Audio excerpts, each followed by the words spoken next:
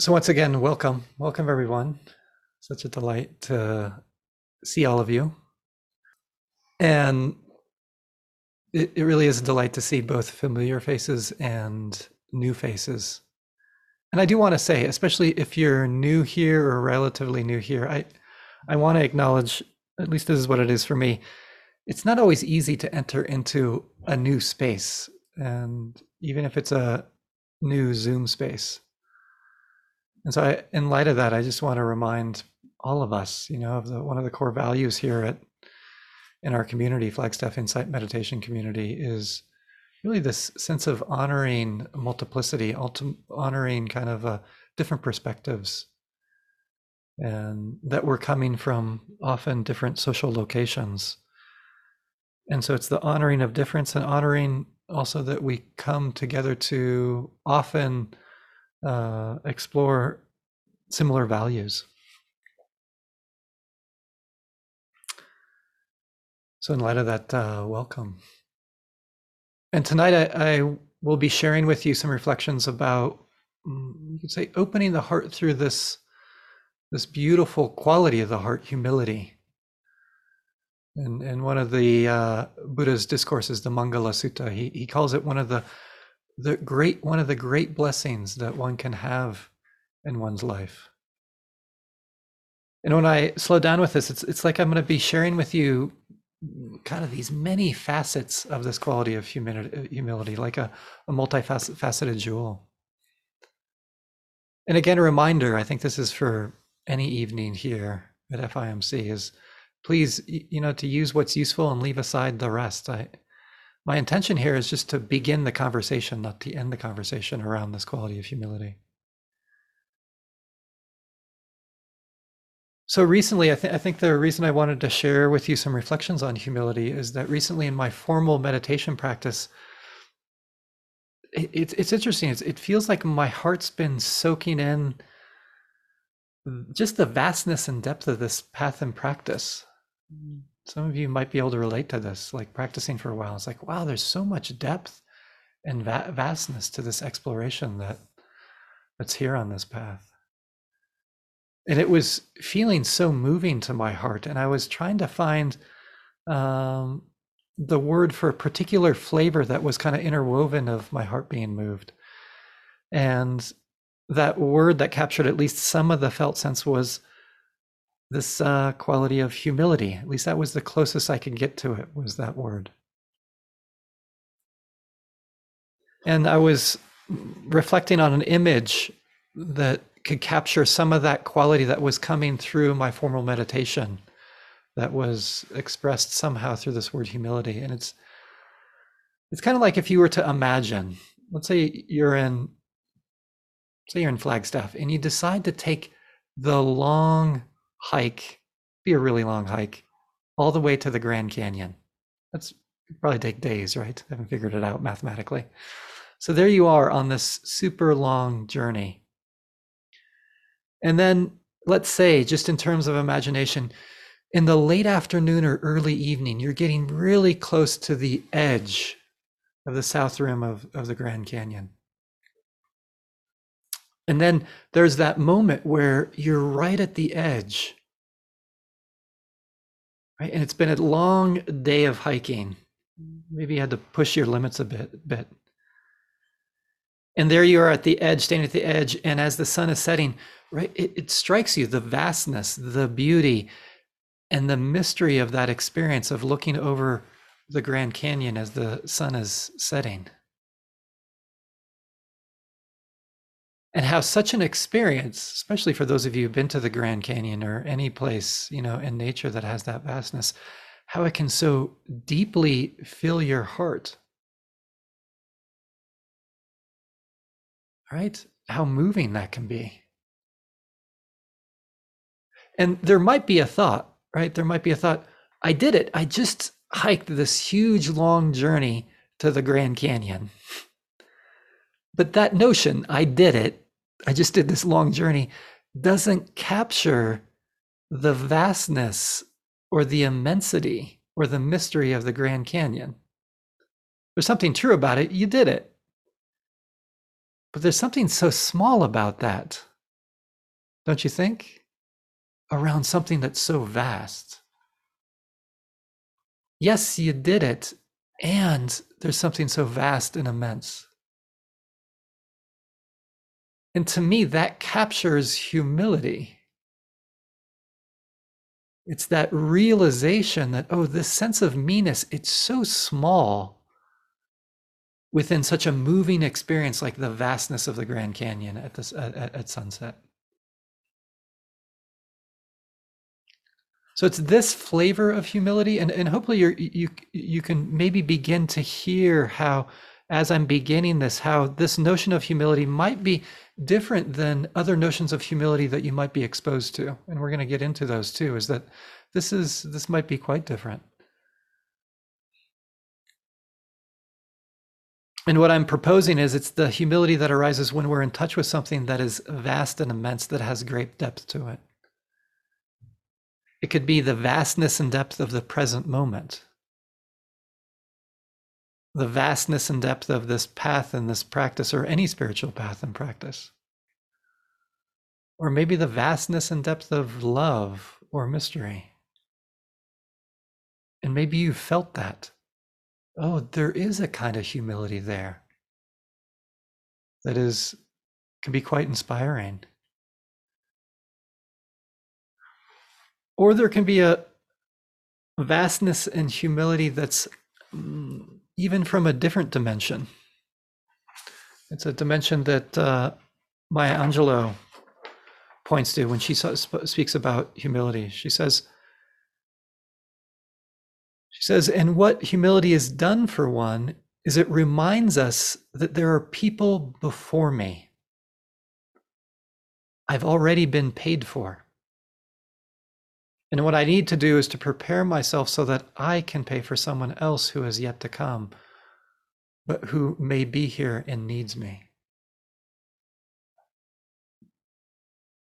To hear the vastness in this through this reflection and what she's pointing to, the vastness and immeasurability that arises from acknowledging that, right, we are here right now because of others. Like when I slow down with that, oh, I'm here because of others. I'm here because of caregivers, friends, family, mentors, teachers. Oh, wow. I'm here because of the earth, the sun, the rain, and the moon. Oh, there's a beautiful kind of humility there. And remembering when I mentioned this, the English word humility comes from humus, earth. I think that's so rich, it could go in so many different directions. It reminds me of this point that Maya Angelou was talking about, this sense of interdependence. And for me, what also helps evoke this sense of humility is just reflecting on how I've come where I have come on the spiritual path. It's in part because of others, many, many others. All of the practitioners, teachers who have carried this path forward for 2,600 years. And even, more contemporary teachers, my mentors or teachers that I have gained so much from. Or even around this talk, the teacher Rob Burbea, I really appreciated his reflections on humility, or Catherine McGee, or Thanissaro Bhikkhu. I'm here and my practice is here because of others. There's vastness, and it situates meanness in an appropriate way. And hopefully you're hearing, right? Here's this dimension of humility. It allows me not to be confined by the tiny little bubble of me.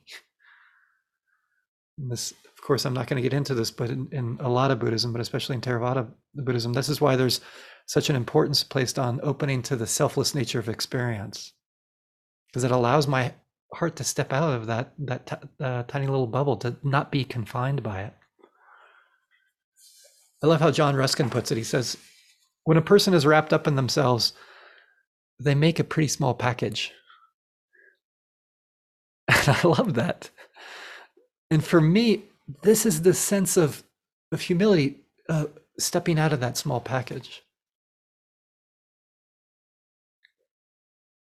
So here we have some of these facets of humility, being moved by something with depth, vastness, immensity, and in a way that leads my heart to not be confined by this teeny little bubble of me.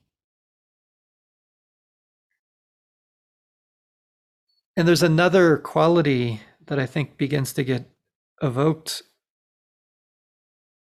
another facet that can get revealed just as we converse about this, in which this is why I wanted to bring up the Grand Canyon, is this quality of openness and receptivity. I mean, it is interesting. Like it's like when I'm open and receptive, when there's a sense of humility, there is more openness and receptivity. And openness and receptivity in particular ways. One is to come back to that quote from Maya Angelou, because I really only spoke to the first part of it. What I start to feel like I get in touch with with humility, this openness and receptivity, is being open and receptive to it feels like that vastness begins to feel like a calling to me. Like it calls my heart in particular ways. Do you remember the quote from Maya Angelou? She says, and what humility does for one is it reminds us that there are people before me I have already been paid for. Right? This is what we've gone over, that sense of interdependence. I'm here because of others. And then there's the second sentence. And what I need to do is to prepare myself so that I can pay for someone else who has yet to come, but may be here and needs me. That sounds like a calling to me. A calling to serve others. What's your calling when there's humility in your heart? Maybe it's to serve. Maybe it's to practice this path. Those might be one and the same for you. Maybe it's to simply behold others or to behold beauty. And of course, the list goes on. And I want to leave you with that question. What calls you when humility arises out of touching that which is vast and immense in your life? And this open receptivity that comes from humility, it's not only about that calling, but it feels like it situates me in continuing to be a practitioner on this path, with bringing forth this most important quality about practicing, which is learning. I'm still a learner. There's always so much more to learn. This is what I find out about this path and this practice. Often what I find so helpful around challenges is asking myself this one question. What can I learn from this? It's so helpful. And this I can notice, I mean, this has happened recently where my mind's churning. It's having a hard time with something. But once I can say, oh, interesting, what can I learn from this? It's like it changes everything into my practice. It's that turn, but I need the humility that, oh, there's wisdom in this situation. In some ways, it's vaster than me. It has something to teach me. It reminds me when I was getting my degree in counseling. In those days, one of the things we learned was called cultural competency or competencies. And I think it was changed, luckily, to cultural humility, which was so wonderful, right? To this idea that, oh, I'm going to eventually become competent in how to have cross-cultural conversations or being sensitive to multicultural issues. There's something so inaccurate about that. And what's needed is cultural humility, that I'm always willing to learn, because there's always going to be some piece of someone else's life that I don't understand. And then I can open and then I can learn and have more understanding. But I need that stance of cultural humility, being a learner.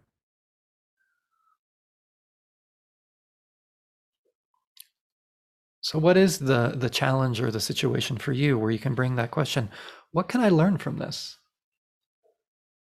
Maybe it's the continued challenge around this pandemic, the languishing, the anxiety, the depression.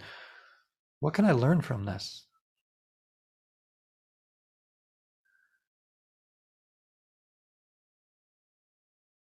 I think now to take this next step, you could say, I'm just turning the jewel a little bit to see another facet of humility, is to take some time to examine and reflect on the opposite of humility, which we could say is conceit. And the the Pali word for Pali is the early scriptural language of Buddhism. The Pali word for conceit is really interesting. It's nivata or niwata. And vata, some of you might know this because it's very similar to Sanskrit, is could be translated as air or wind. I think wind is best here.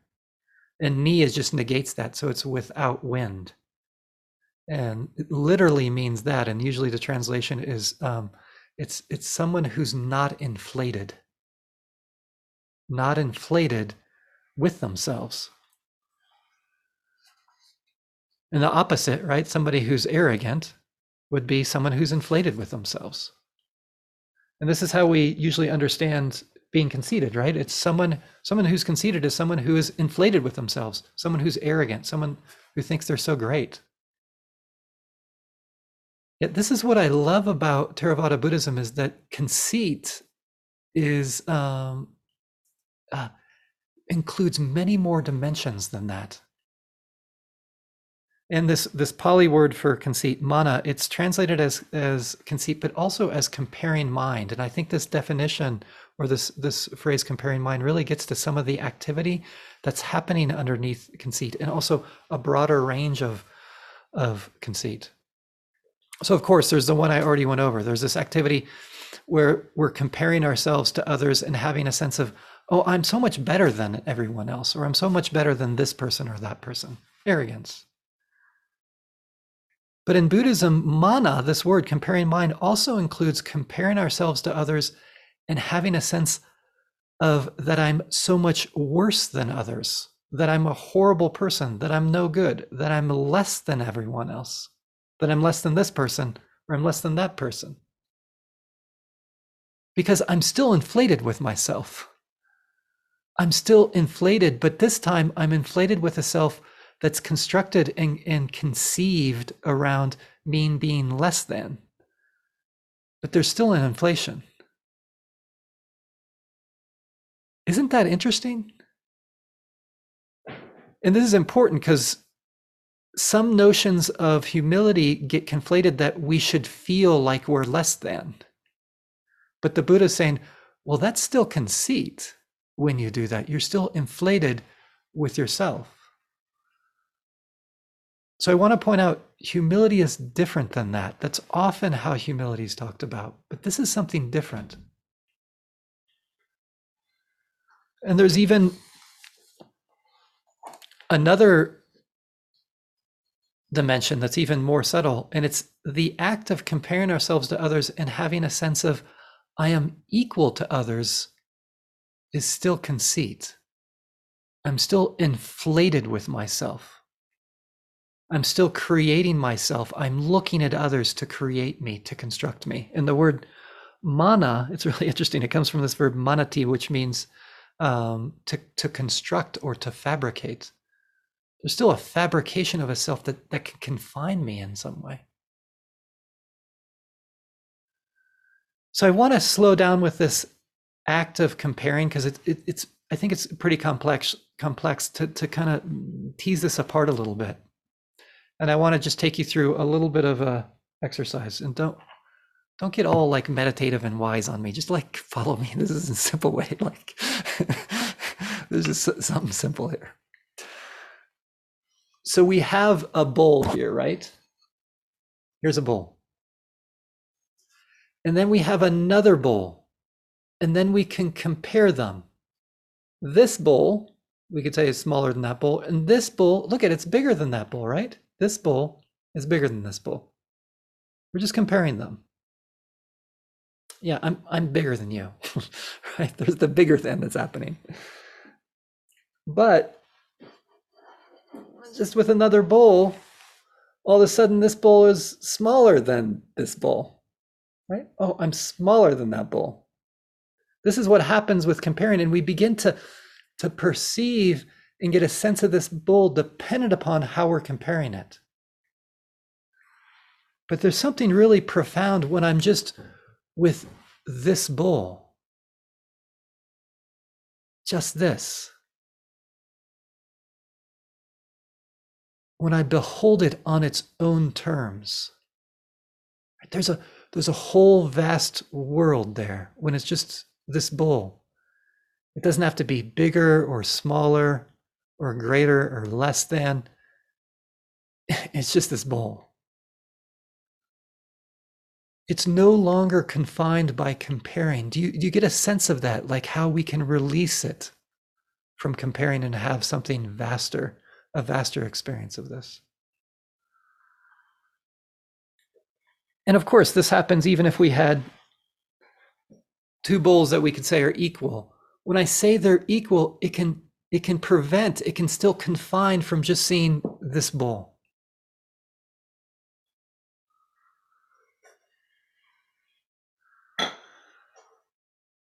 The reason I want to share that with you is to show that the kind of constricting and confining that can happen with comparison.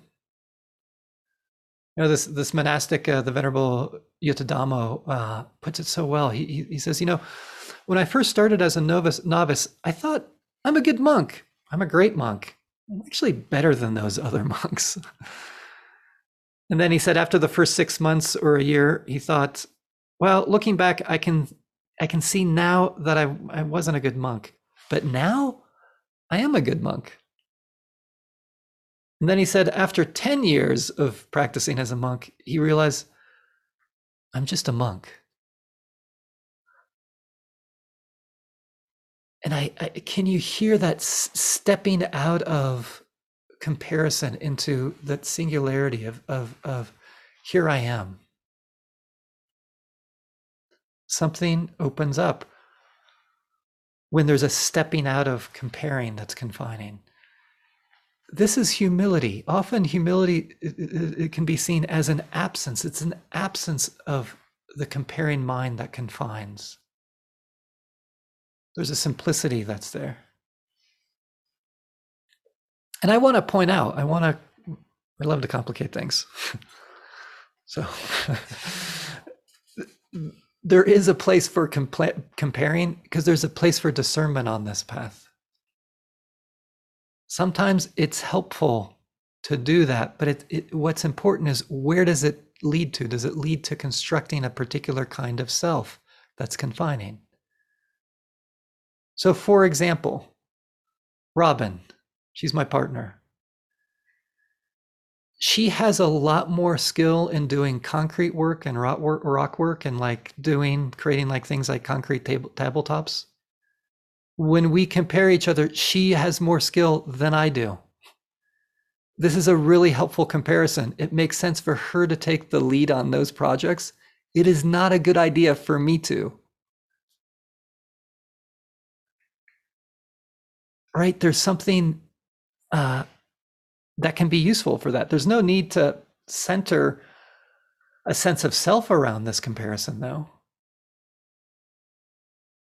But it can be utilized. Or, for example, it's easier for me to reach things on the top of the shelf of our cabinets than it is for Robin. That's a comparison. It's the next step that is so tricky, right? I mean, I want to be clear. I don't want to brag or anything like that. But I do want to point out, it really is so effortless for me to just grab things on the top of the shelf.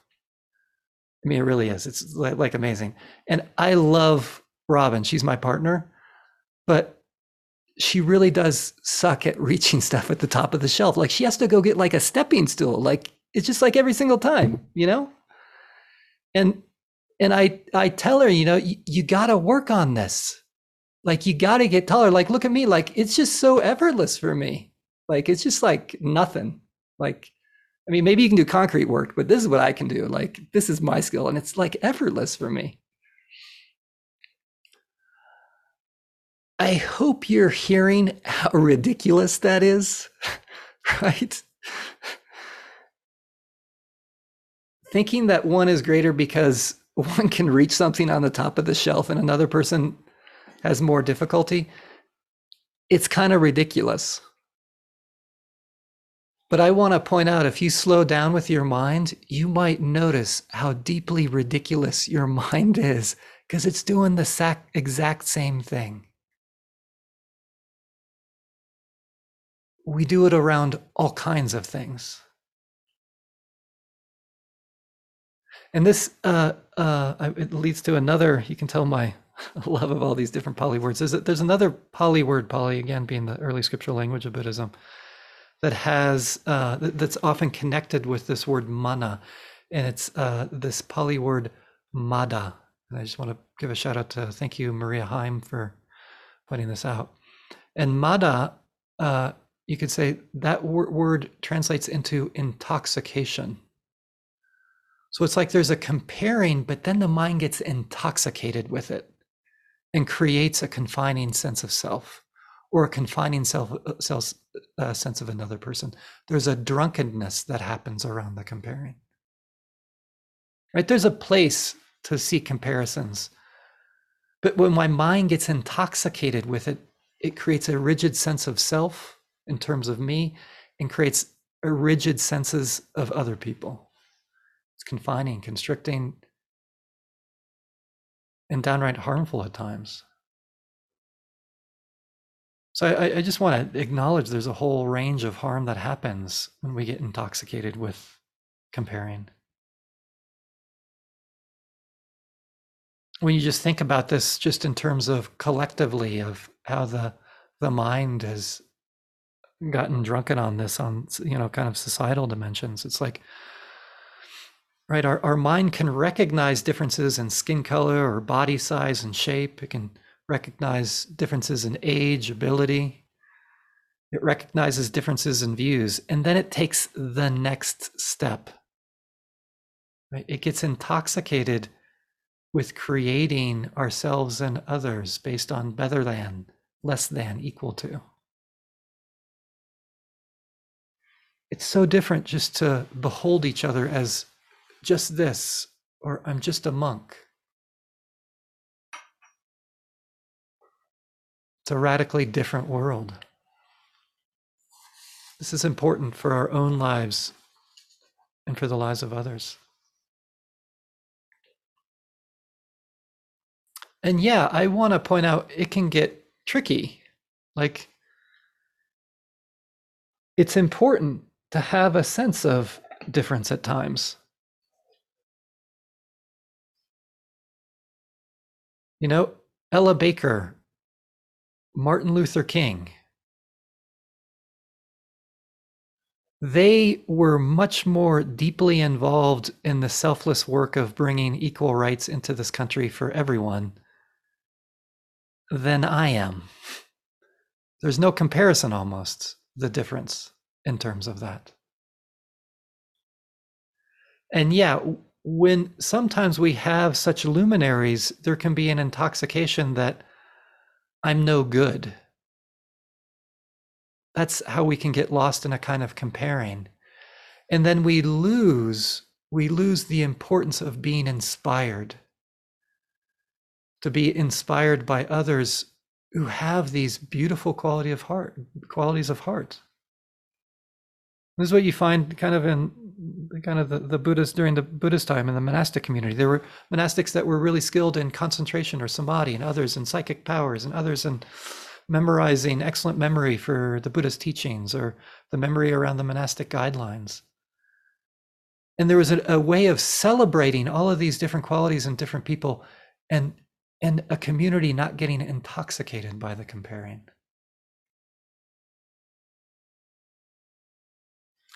I also want to point out, because I think this is another thing that sometimes gets confusing about humility, is that in Buddhism, right, there's a wanting to become free of the comparing mind so that we don't get confined by a narrow sense of self.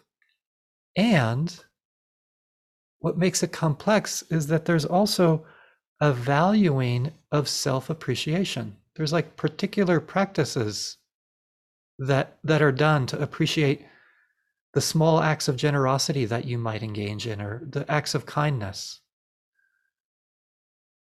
Appreciating ourselves for our ethical integrity, appreciating ourselves for our practice of compassion and kindness and appreciative joy and equanimity. To really love ourselves. So this isn't about like self-negation or even forgetting about ourselves. There's a place to love ourselves, but it's not being confined in the little box of ourselves.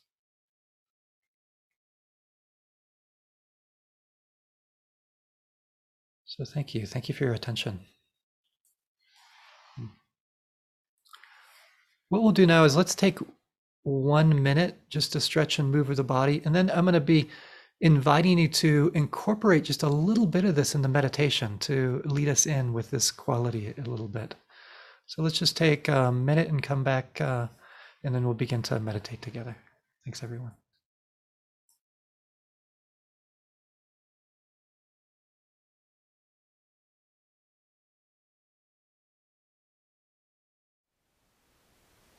Thank you for listening. To learn how you can support the teachers and Dharma Seed, please visit dharmaseed.org/donate.